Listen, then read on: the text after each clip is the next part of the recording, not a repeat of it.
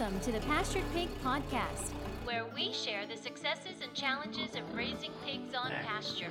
We talk to producers all over the country, From small homesteads to large commercial pasture operations. Whether you're new to pastured pigs or have been raising hogs for decades, We hope you hear new ideas and new perspectives on pasturing hogs. here's your host, Troy McClung. Hello, everybody. Welcome back to another episode of the Pastured Pig Podcast. If this is your first time hearing the podcast, then welcome. You're in for a treat, hopefully. We have on tap a titillating and stimulating conversation, as always, on the podcast. No, actually, I hope you enjoy it, but we'll get into that here in a second. First, I'm just excited to experience spring. We've had a really great weather change here lately. In fact, here in West Virginia, the Mountain State, we've had warm temperatures, we've had greenery showing up, we've had blooms, we've even had a decreased amount of mud. So I am ecstatic, dare I say even giddy, with anticipation of what's to come this season. In full disclosure, living as rural as I do, I was even on the front porch, barely clothed this morning, doing some notes simply because the sun was so good on my white body. And the reason why I did that is when I lay down a piece of notebook paper beside my torso, I realized they were exactly the same color. Screaming TMI, we'll move on and get away from that.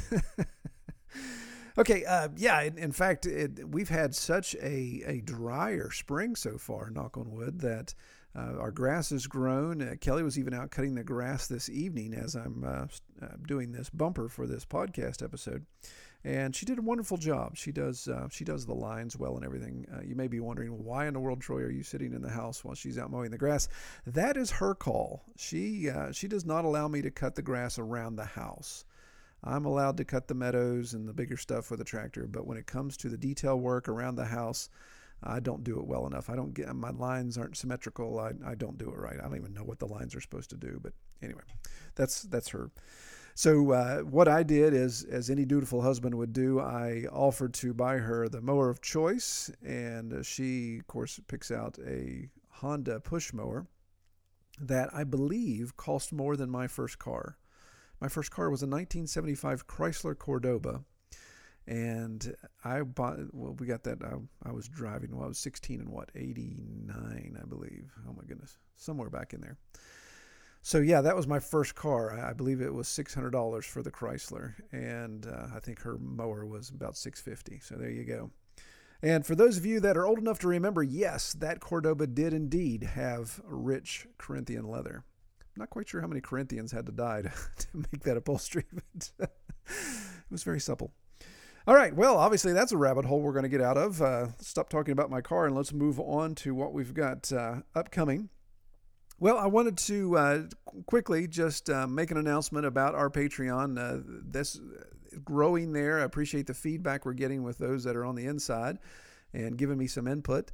And it's led to a discussion about a series we're going to do on marketing, farm marketing. So we're going to kick that off this month, and those will be podcast episodes, recordings that will be behind the paywall of Patreon, of course, because we wanted to put that together there.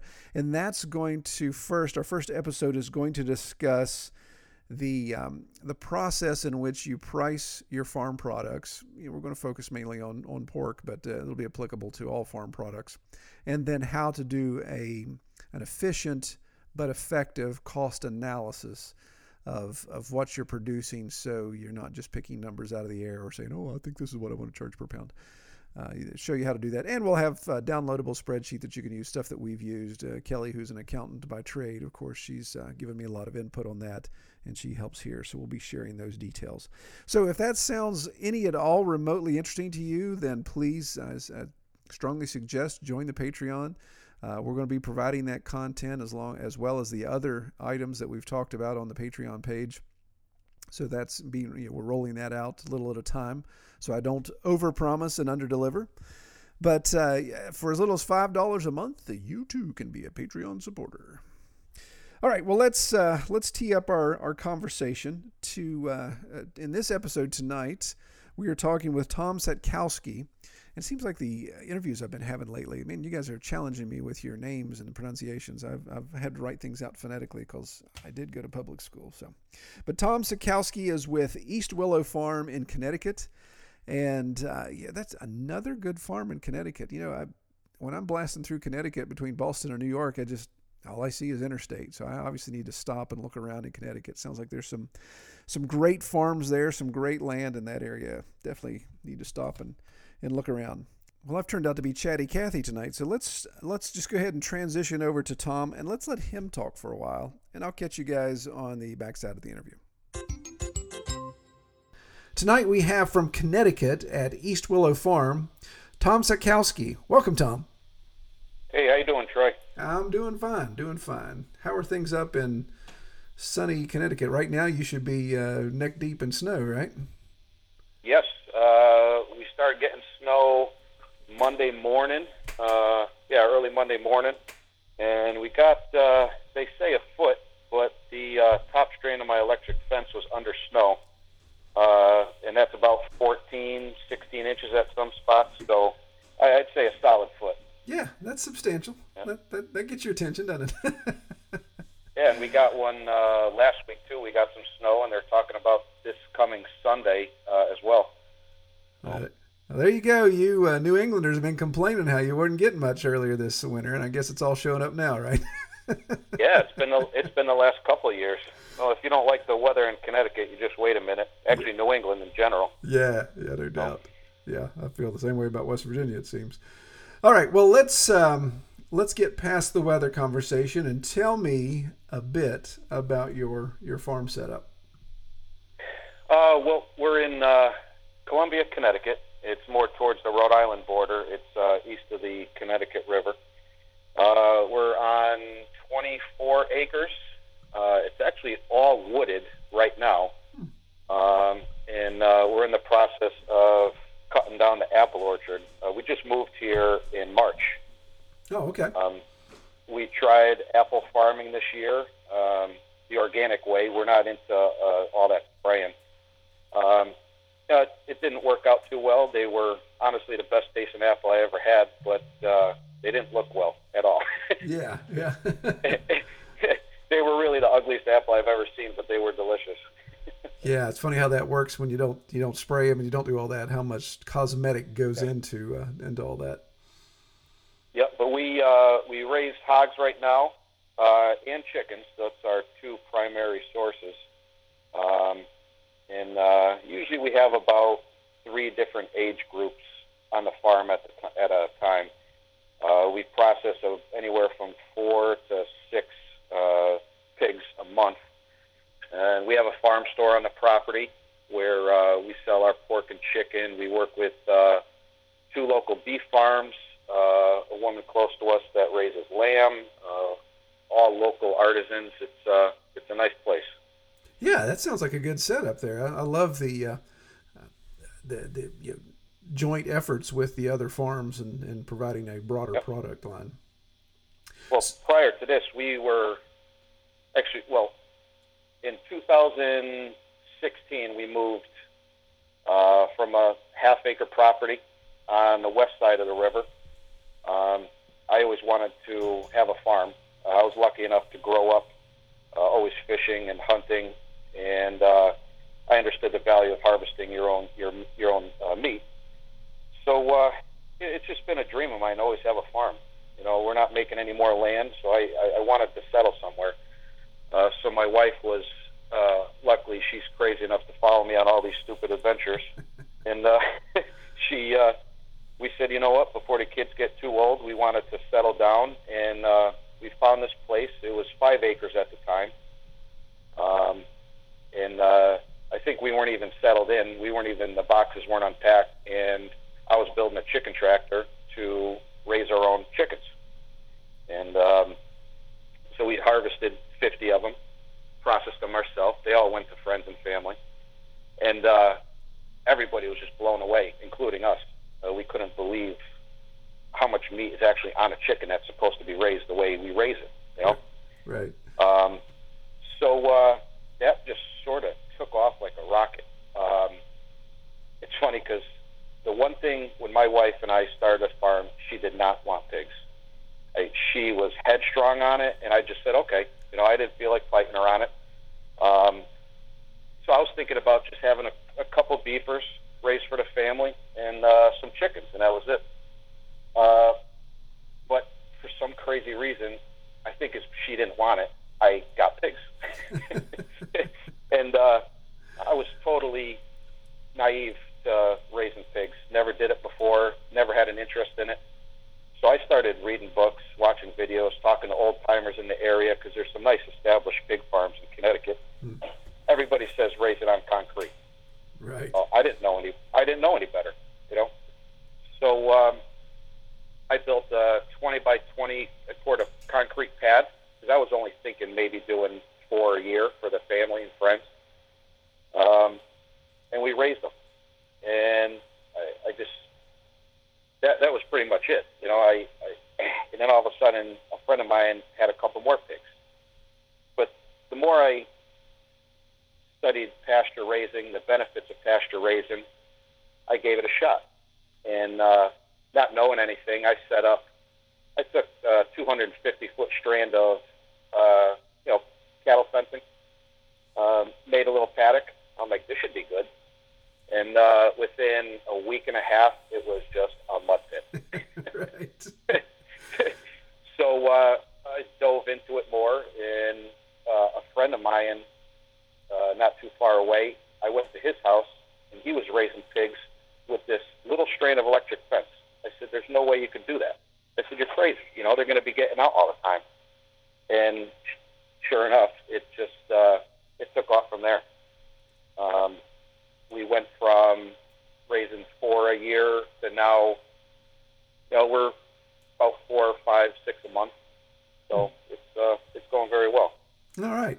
Well, let's talk about it. So you started with a half acre, got the bug to do your own farming, to do that process, moved to 5 acres, you say, in 2016. But you said you just acquired the 24 acres in March of this year, correct? Yes. So what happens is, what happened was, right after we raised those chickens and started with the pigs and realizing there is something more to raising your own food, we started doing farmer markets. And up until 2019, we were doing 6 to 7 per week. It was crazy. I work a full-time job, so I was getting out of work an hour, 2 hours early, running home, packing the coolers, running to the market, doing the market, coming home. It was just, it was a lot of work, because a typical market between setup, takedown, you're looking at 5 to 6 hours with travel time. So a mutual friend of ours and the previous owner of this house, he calls me. He goes, "Hey, listen, I know this guy. He wants bees on his apple orchard, and we have an apiary as well." I said, "All right, well, give me his phone number. I'll give him a ring." And he happened to be only 5 minutes up the street. Yeah. So I give him a call, and we're talking. We're doing small talk, and he's like, "Well, I got to get to work now. I work at this restaurant in Middletown." And I said, "Oh, my buddy owns a restaurant there." He goes, he names the name of the restaurant. I said, "Yeah, that's my buddy's restaurant." He goes, "You know him?" I said, "Yeah, we grew up together." And I come to find out, I went to school. He was 2 years older than I, the person that owns this house now that we're currently in. So we just became the best of friends over the last 3 years. And he was a fantastic chef, and he wanted to get back into the kitchen. He gave farming a shot, but he really missed the kitchen. So he comes up to me in the fall of 2019, and he goes, "Hey, I'm going back in the kitchen. You want this place?" I'm like, "Yeah, okay. I can't afford anything like that, He goes, No, it's yours." I said, "All right, whatever." I blew it off. A month later, he hands me a piece of paper with some numbers on it. I said, "Holy crap, this could happen, Yeah. And without his help, he is honestly the nicest person in the world. He gave us the opportunity that's forever going to set our lives. Wow. And yeah, it's fantastic. So we moved here in March of 2020, and we just hit the ground running. It's got a nice little greenhouse on a property, and it's beautiful. It's a beautiful little spot. All right. So did that allow you to put your 5 acres on the market, or do you retain that? Or we sold it. Yeah. We sold. It was a rough process because buyers kept falling through. I think we went through 5 or 6 buyers. And we're like, is this really, should we even keep pushing at it? And something just made us keep going. And we ended up finding the nicest people in the world bought our house. He actually sells pottery in our store.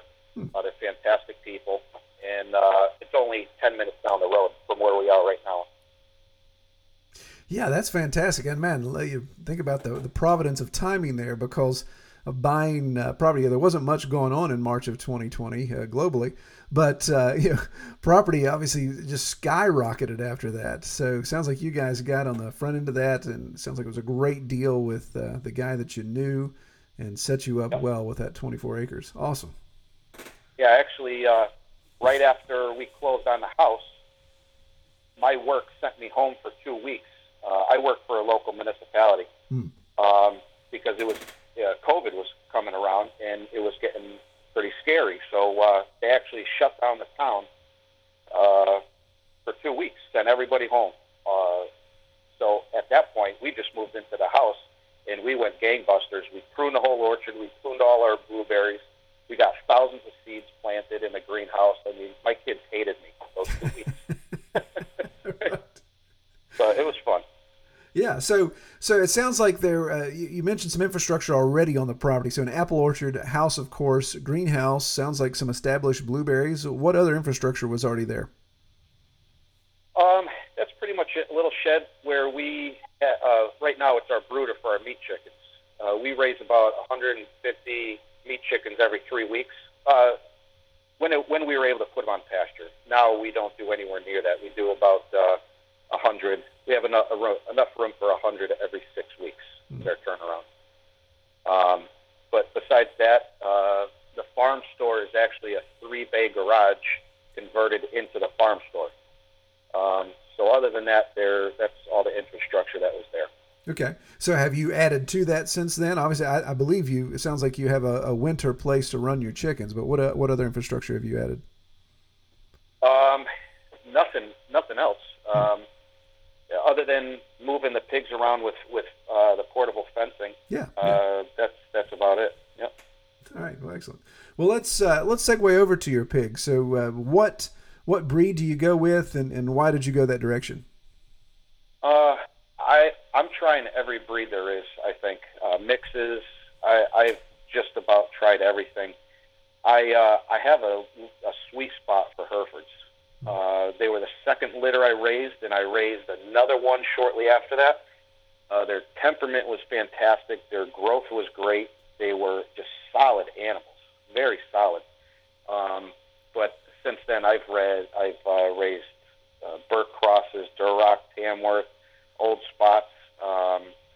Right now, we have our first purebred Berkshires that I am just blown away by their growth. They are just the largest frame, just square. They look like cardboard boxes. They're unbelievable. We got them from a really good breeder in Connecticut that gets his genetics from out west.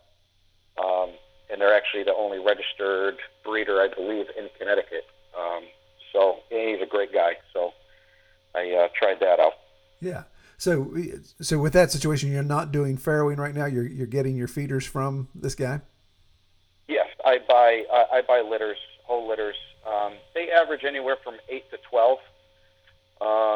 We actually have 12 coming in a couple weeks. They're York crossed with large black, which I haven't raised yet, so I'm pretty excited about that.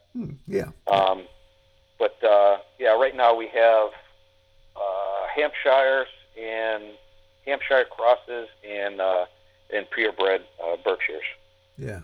Yeah, I think you're going to like that large black. I've got the large black Tamworth cross from Six Oaks Farms, and I've really been happy with them. Love that temperament, and anxious to see their.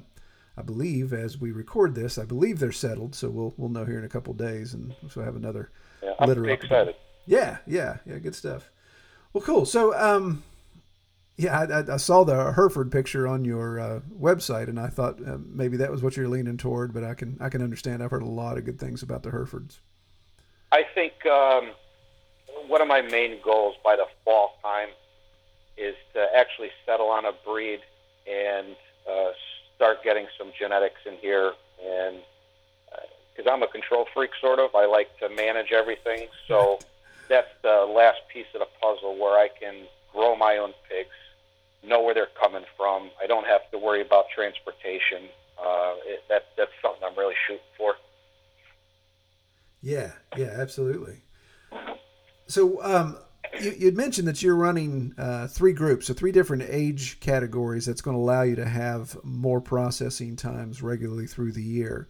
So how's that working out as far as your rotation and your setup for that on the property? Well, right now we're only going to have 2 age groups, but normally I have 3. We're going to hit a little bit of a low spot, but right now they're working more like a construction company than pasture raising because I'm using them to destroy the orchard. We went and did a lot of soil testing to make sure the soil was safe, and we've been cutting down 1/4 acres at a time and then running just a strand of wire, and then they'll dig up that piece, and then come springtime we're going to actually plant all pasture for our poultry. But I have groups set up in the woods. I usually just run 1 strand of wire. When they're younger, I do 2 strands because they seem to slip under. But once they get about 100 pounds or so, I just use 1 strand. And we actually don't have any pasture on the property right now, so we're more of woodland raised. Yeah. But I'm pretty excited to set them off into the woods next year, and because I got some really nice hardwoods. And it was logged about 15 or 17 years ago. So there's some beautiful standing hardwoods, nice mixture of oaks and hickories and beeches and maples and ashes. So I'm going to utilize them. And from your podcast, I actually learned about that Silvo pasture. Yeah. And I'm pretty excited to start diving into that because I think I have the perfect setup for that. Yeah. I'm really excited. Yeah, if your timber stand, depending on how hard they cut it, but if you've got some mature hardwoods like you listed off, then man, absolutely, that's been probably the biggest jewel in the crown here with us because we have 0 flat land, but all of this Appalachian hardwood, that mass, that's just free protein, and then when you clear that out enough to get the grasses growing and have the best of both worlds, it really is a nice setup and very, very productive. Yeah, and obviously, following Jordan Green doing that, I mean, it looks like a carpet under his in his forest. It Exactly. just looks beautiful. Yeah. So it's something to shoot for, Yeah, it is. That's a good opportunity, and those pigs are going to go in there and they're going to clean out all the small brush and the undergrowth, and then that allows you to come in, whether you do it by hand or whether you bring in some equipment. It's going to allow that to open up and go in there and selectively choose what you want. Good deal. All right. So, excuse me. So you talked about your farm store. You started that back on the 5 acres. Why did you go that direction and shift from what'd you say? You're doing 6 or 7 farmers markets, and then you went away from that. Give us the genesis of that. How did that evolve? Actually, we didn't start the farm store until we moved here. Oh, okay. Because the last house, we didn't have an area to do it. Gotcha.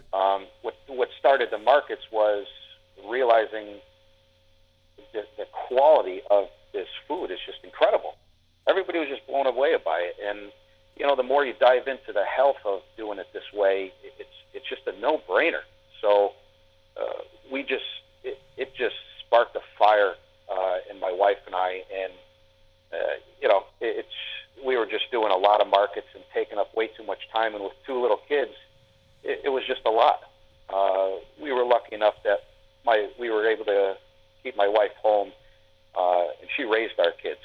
We didn't have to bring them to babysitters or anything like that. So they have our values, and I guess raising them on the farm was something that we wanted to do as well. Yeah, absolutely. I know I got away from the subject there, No. but yeah, the farmers markets, they were taking up too much time, and we wanted to start a farm store. We were going to start it on the old house, but then this opportunity came, and what a crazy time to start a farmers market. And we're in such an amazing community that people rely on farmers. Yeah. There's not too many big grocery stores around here. There are, but it's like a 15-minute ride. So people are really appreciating what we do. That's excellent. So I think you're definitely qualified then to add some additional perspective here that I think would be helpful for our listeners. So dealing with those markets, which that many markets, and this has multiple tiers, so let's just try to plow through this. So when you were doing the markets, doing that many markets, working the day job, obviously consuming a lot of time, did you have the opportunity to take a deep breath and look at the profitability margin of that? Was that profitable for you? It wasn't as profitable as being in a stationary area. Okay. I'm sure when you account for all the travel time, gas and time spent on these markets, I think it was more profitable because we reached people, we got to talk to people, and we developed relationships with everybody. So you definitely can't put a price on that. Right. Profit-wise, though, it was a tough time. Yeah. It really was, because we weren't turning over a lot of meat, and it's definitely nicer being in a settled area. Right, which is the segue. You threw out something there that I think is important. So you talked about building relationships, building that customer base at the market, people getting your product, getting to talk to you, you're coming to them. So you kind of have a captive audience there. And then bang, you transition away from the market to a single location, come out to the farm. But do you think, would you be as successful now with the on-site farm store had you not established the relationships at the market? Yes and no. Okay. We still have customers that we met. Our farthest market that we went to was about close to 45 minutes down by the shore. We still have people that come from there to come to the store on a monthly basis, buy a bunch of meat, and go back home. Mm-hmm. But I think the community was overwhelmingly supportive when they saw us. I mean, we're right on Route 66, which is a main highway. I'm sorry, not a main highway. It's a 2-lane road, a state road. Mm-hmm. But I bet we get a few thousand cars a day that drive by the store, and I put up a sign pretty much the dimensions of a billboard, and everybody just started coming by, talking to us. And I gotta give my wife the credit because she is an amazing person to talk to, and she's developed a relationship with the people in this community, and people just love coming to talk to her. I'm just the idiot in the woods growing the pigs, but she really has developed a relationship with this community, and it's great to see. Yeah, it's like keep Tom in the woods. That's where he does his best work. yeah. I'm too filthy to come up to the store, I think. Yeah, they're like, who's the weird guy that keeps coming around every once that's dirty and smelly? Yeah, I just give a farm tour every once in a while. There you go. Well, so that was the missing piece of the puzzle there, and where I was trying to lead you there, and I'm glad you threw that out. So the benefit of having your 24 acres on a busy thoroughfare that allows you to take advantage of what I would consider traditional brick and mortar retail advertising. So people don't have to drive up some windy hollow like they do to get to me. They're able to drive by, so you're taking advantage of that traffic count and getting a lot of that impulse traffic to stop and check you guys out. Yeah, it's definitely location. We wouldn't be as successful as we were without this location, even though our property is 1,000 feet off the road. It's just a driveway that goes into the back. You can't see our farm or anything. But the location is what it is. Yeah, and I assume it sounds like you don't have any city ordinances or any issues there as far as signage goes. You're rural enough that's not a problem. They've been extremely welcoming. When they heard another farm was coming in, they're trying to get farming back into this community, and the town has been fantastic working with us, every aspect of it. Wow, that's refreshing. Yeah, normally you don't hear that about municipalities. Normally they're trying to get you to stop having your animals, stop having sex in the pasture, and stop stinking and making noises after a certain time. So. Well, hopefully none of them get away and that happens in the middle of Route 66, because I guarantee something will happen then. yeah, that may get some people's attention. Well, man, that's excellent. So, wow. So, yeah, and again, there's just something I want to preface for our listeners, because you're setting up a really good example, learning point for anyone that's taking notes. Sharpen your pencil. Here we go. Look at the fact that if you're thinking on-site farm store for the convenience, for the ability to work that to your advantage, to be able to stay there, have your product stay right where it is, open and close your hours, go and watch TV when it's down, that type of thing, versus taking everything to a market. It all sounds much better, but if you don't have the traffic like you have, then you've got to make sure you allocate resources for a whole lot of marketing to get people to come up that hollow, or to seek you out and make it worth their while to drive out of the way. So I think it's neat to look at your example there. All righty. I can tell right now, I don't know if that mic's picking that up, but somebody's going to have to invest in some grease for this office chair. All right, so let's I digress. Let's circle back around and talk about your setup. So I believe you had mentioned in some of the pre-screening information that you sent me that you, as far as grain goes, you're going non-GMO or organic, or is that just for your chickens? It's non-GMO for chicken and the pigs. We are extremely lucky that we have, just 20 minutes from me, we have a feed supplier that makes everything. He grows conventional and non-GMO. And I'm actually working with him right now, because I've had quite a few people contact me that have had cancer, or they're just getting over cancer, and I guess you have to stay away from soy. So I talked to the producer, the feed producer, and I told him my concern, and he looked into it for me. And right now he's going to start making us a barley and sunflower mix for the pigs. He's just working on the fat content, because I guess the sunflower is a little fattier than the soy. So he's working on his mixture to narrow that down. But we're very lucky to be this close to somebody that makes that quality of feed. His feed's just phenomenal. It's so consistent. I never have to question anything. Right now I go up with barrels and I pick it up. But once we switch over to that barley sunflower mix, I'm going to invest in a silo. I just really enjoy that 20-minute ride, because it's time for me to just be past some beautiful country, and it's just my time to be by myself. So, but it's great to be this close to somebody like that. Ah, you're killing me, man. I just drove an hour up and an hour back for my feed run today, so that's nice to be to have something that close and to have those options.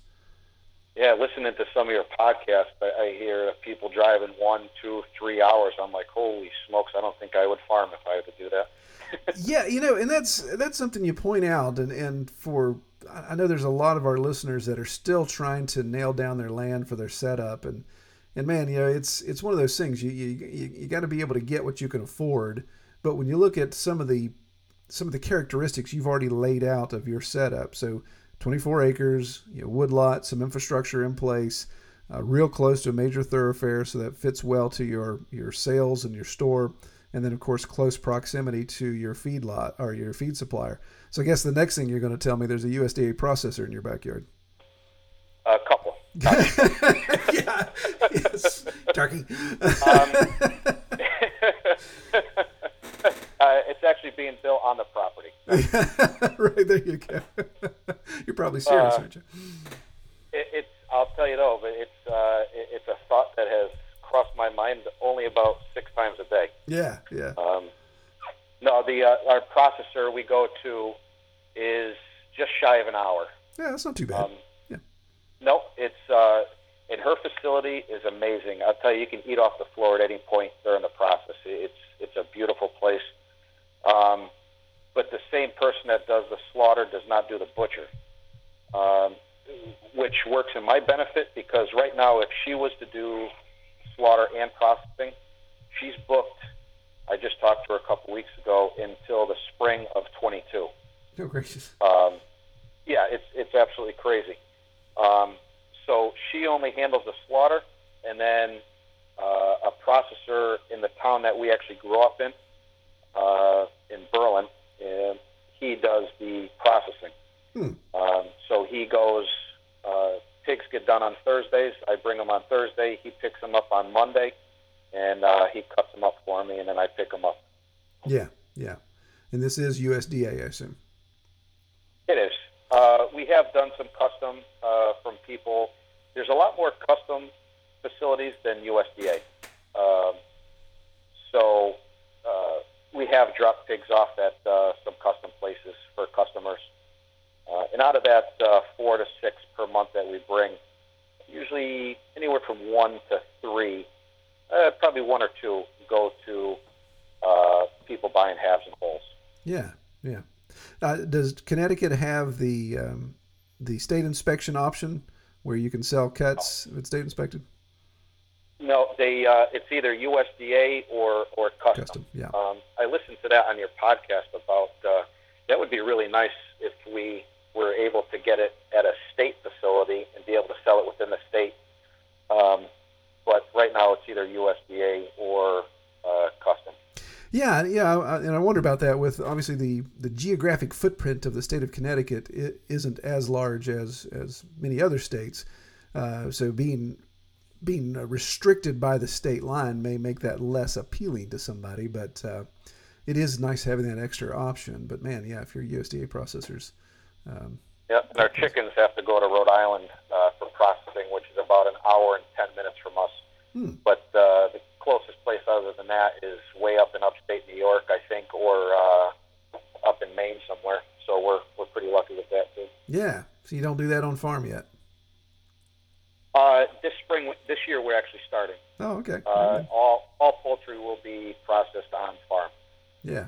And there's some exemptions that the state makes you follow, which is fine. Sure. But the benefit of having that control and the animals not leaving the farm, it's definitely something that we're going to move forward to. Yeah. I mean, I think anytime I think of that, I always think of Salatin, and of course we do our own chicken processing here as well, but we just do a couple hundred a year, nothing crazy for resale. Yep. But having that exemption really does make it nice and allows you to have full control there. Yeah, one of the requirements is to have it all pre-ordered, like a CSA. And all our chicken is waitlist anyway, so it's all sold before they even get processed. So that's one thing we won't have a problem with. Very good. Yep. Well, let's talk about kind of forecasting here, Tom. What short-term goals do you have for the farm? So within the next year or two, you kind of threw out there tongue-in-cheek that you want a processing facility, but what are you looking for infrastructure-wise or just other plans for the farm? I really want to get the farrowing nailed down and get some permanent structures set up in the woods, almost like a conveyor system type. Just do the math, figure out how many paddocks I'm going to need, and have like a rotation system set up where I can work them from point A, grow them out for 6-7 months, because I usually get them to about 8 or 9 months of age.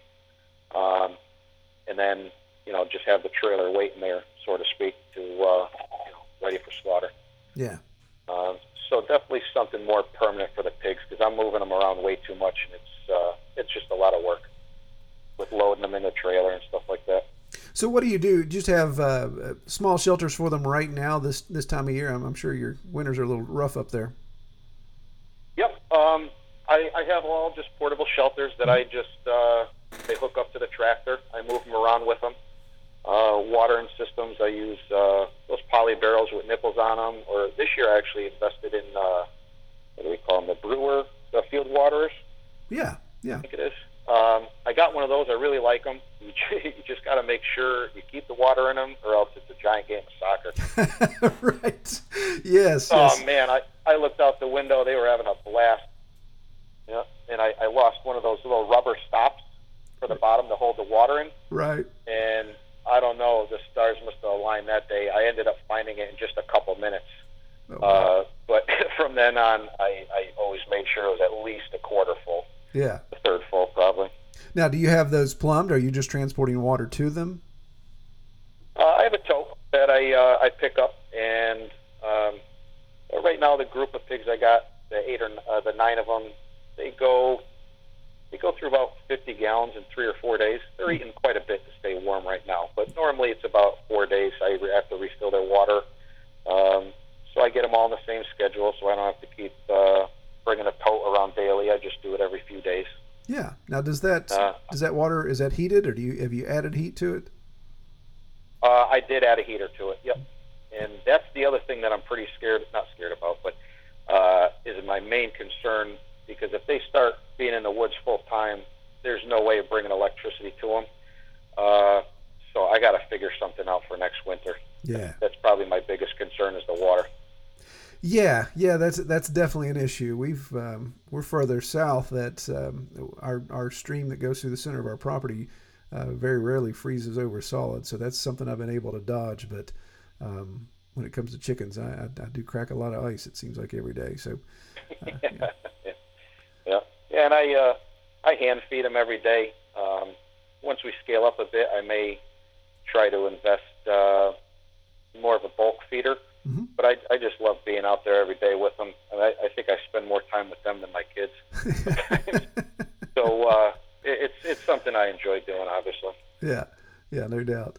But yeah, the hand feeding. Yeah, this is my second year of hand feeding. Before, I was just using the big bulk feeders, and really, I like the fact that I can. It forces me to do a daily inspection. B, it allows the temperament of the pigs to be even better. They're used to me. It's almost like they're becoming, almost like they're pets, dogs that are running around with you. So it is interesting, but it does add an extra flavor to it. And of course, since we're soaking and fermenting our feed, it's something that I can't feed out in bulk without mold issues come into play in the summertime. So.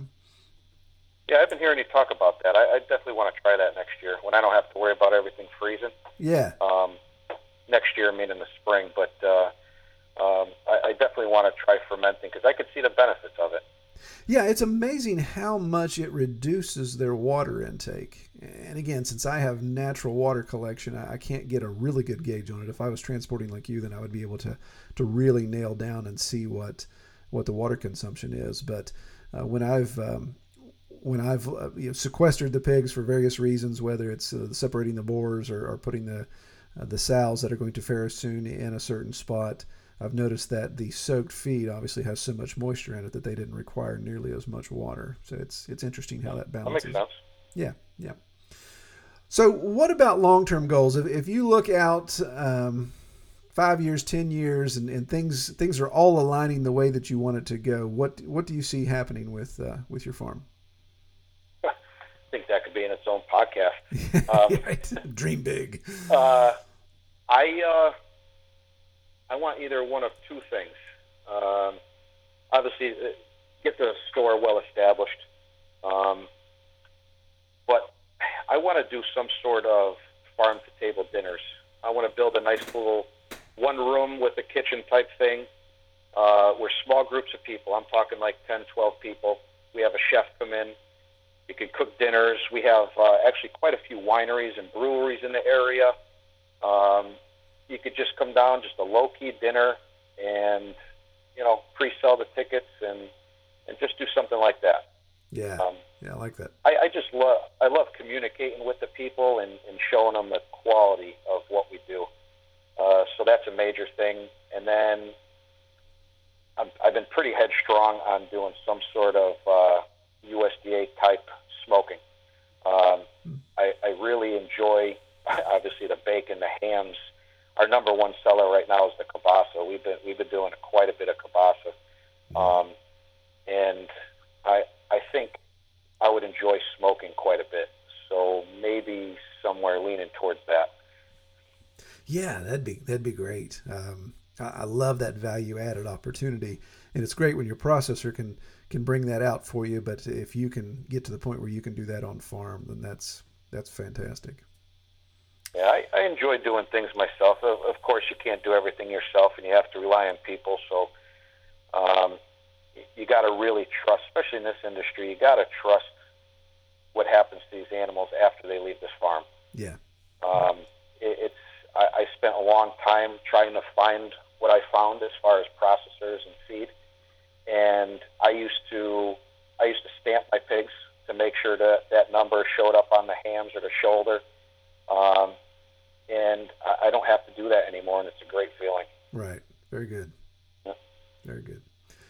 Well, normally I close, and I am going to ask you the closing question, but I want to squeeze one more question in front of that. Yeah, sure. Because of the experiences you've had and the successes that you've had so far, for those that are listening that maybe are just on the homesteading level, got a couple pigs, and thinking about taking it to some sort of commercial operation, or those that they know they want to get into farming, they're just not there yet. What would your first piece of advice be for somebody just starting out in that direction? Believe in yourself and have a support system, because you can't do it alone, and you got to trust in your product. You really got to believe. I think one of my favorite things to do is to talk to people on the store on the weekends, because working a full-time job during the week, I don't get a lot of time at the store, but this store is my favorite place to be. You got to develop relationships with people, and hold the value of what you're raising. I heard you talk a couple times on the podcast about when you have sales and stuff like that, don't devalue your meat, but just add a little something to it. Yeah. It makes sense, because my prices are my prices. I put too much time and effort in everybody that does this. Everybody that listens to this podcast puts too much time and effort into doing what they do. Exactly. So don't devalue yourself. And when you believe in yourself, it's going to sell. Yeah. So I firmly believe that. Very good. Very good. Good. You have good advice. Very solid advice. Okay, so let's wrap it up here with the keystone question. What is your best experience or your favorite part about raising pigs on pasture? If I could tell one quick story along with my favorite part, it's a funny one. Absolutely. I think my favorite part of the farm, if you've never walked through the woods with a herd of pigs following you when it's quiet out, it's amazing. Right. I'm telling you, when they're in single file line, snorting away, just enjoying a walk through the woods, it's awesome. So definitely the time with the animals is my favorite part. And a quick little funny story. This past year, in October, we had to bring my daughter down to Philly to have a procedure done. So we had to leave the farm last minute for 5 days. So she was scheduled to go for her surgery in December, but they call us in October, said on a Thursday, said, can you be here Wednesday? We're like, I guess. So we scrambled around. I called my mom and dad to teach them how to run the store. My dad took care of the animals. My mom ran the store. And of course, we just get a litter of piglets because I wasn't planning on leaving for another 2 months. Right. So we're at the hospital. My dad calls me. He said, one of the piglets is acting lethargic. I'm like, oh, man, here we go. So I called the vet right away. And I told my dad, if anything ever needs to happen, I have a nice little corral system. You pick it up with the forks of the tractor, put it in their pen. You get them in there, and then you can work on it. Well, I got my stubbornness from him. He didn't listen to me. The vet comes. They couldn't catch the pig, any of the pigs. So they had to soak a couple loaves of bread in some beer to give it to them to slow them down. Right. So they're treating that one pig. I ended up having some pneumonia because there was a lot of fluctuation in the humidity and it just being piglets. They ended up getting a little pneumonia. But the vet looks down. He goes, you want me to take care of that? There's a a 3-inch bass lure hanging out of one of the pig's mouths. Oh, no kidding. Because my my son, all he does is fish. If he's not sleeping, he's fishing. So he likes to practice around the yard. He's always got a rod in his hand. Well, I gave him little rubber weights to use to practice, but obviously he wanted the real thing because Dad wasn't there. Got it into the pig pen, and he didn't tell nobody. Oh, wow. Yeah, so the vet had to take a bass lure out of the pig's mouth, too, while we were gone. It's just the fun of farming, you know? Oh, yeah, and that's definitely going to be a story the vet shares with people as well in his circle. He kept the lure, and it's hanging from his rearview mirror. Perfect, yeah. Yeah. Oh, that's good, man. Yeah, it's fun. Farming's fun. You gotta take it in strides, and it's definitely great to have your own piece of heaven and do what you want with it. You know. Yeah, I agree. Good stuff. Well, Tom, if people want to find out more about your farm and your setup, where can they find you? Well, we have a website. It's sort of generic. It just tells about what we are and what we sell. I definitely want to get more into the online website type stuff. But we're on Facebook. We're on Instagram. It has all our contact info. If you ever need to get a hold of me, my phone number's there. My email's there. We're pretty easy to find. All right. Yeah, and I'll list all that in the show notes so you guys can check that out. Well, Tom, I appreciate you taking the time to come on the podcast. Enjoyed the conversation, and man, I pray you have a great winter, that the snow doesn't keep piling up for you up there. Yeah, same to you. And if you're ever traveling up this way, you got an open invitation to stop in. Man, I appreciate it. I'm probably going to take some people up on that this summer. Actually, I've had about 10 people say that you need to come back to New England, and when I was up there 2 years ago, I just fell in love with the place. We went all the way to Maine, and I just enjoyed every state I went in. I was shocked with New York, upstate New York, because all I'd seen was New York City. Oh, it's gorgeous, isn't it? It is. And then that small amount of time spent in Connecticut, and again, this is just ignorant Appalachian guy, just thinks of Connecticut as being a suburb of New York, so it's not going to have anything rural that would be appealing to me. But man, your place sounds incredible. So no, there's some gorgeous tracts of land up here, forest and rolling hills, and you got the shoreline. It's pretty diverse. Yeah. So yeah, if you went up to Maine, we're only about 20 minutes off 91 or 84, so we're not far out of your way. Yeah, good deal. Well, all right. Yeah, you may have some stranger knocking on your door. Actually, I'd call you first, but yeah. May have to do the Pastured Pig podcast live on-site tour this fall. That would be awesome, wouldn't it?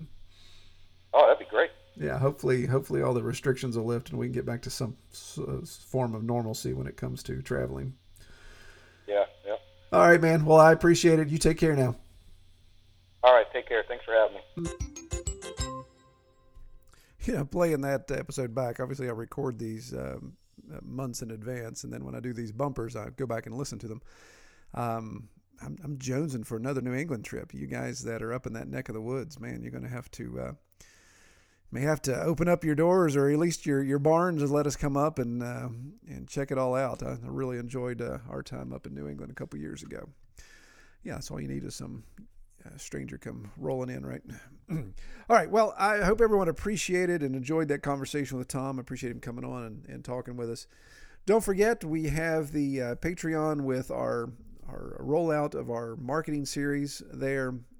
We'll still be doing the other features that we've got discussed on the Patreon. We'll put some links down in the show notes here so you can check that out. Again, really appreciate everyone's support that you're considering that. I've had some of you tell me that as things fire back up this spring, you'll be able to join in. So we'd welcome that. And there's actually some pretty good conversation going on behind that that allows people to give some feedback. We talk back and forth about specific topics and specific things associated with pastured pigs. So would love to see that grow and have more input there. And again, love to obviously, 900-pound gorilla in the room, that additional revenue will allow me to invest more. I think I'm going to have to invest in a new office chair. I don't know if you guys hear that creaky noise. Even though I'm almost 48 years old, that's not my back that creaks. That's actually the chair. I swear it sounds like my back, though, at times. It feels like my back. All right, well, I think that's enough. Well, I pray everyone have a great week. And again, we appreciate you checking out the podcast. We hope you have enjoyed this episode of the Pastured Pig Podcast. To learn more about our podcast or to submit topics or recommend guests for future episodes, Visit redtoolhouse.com.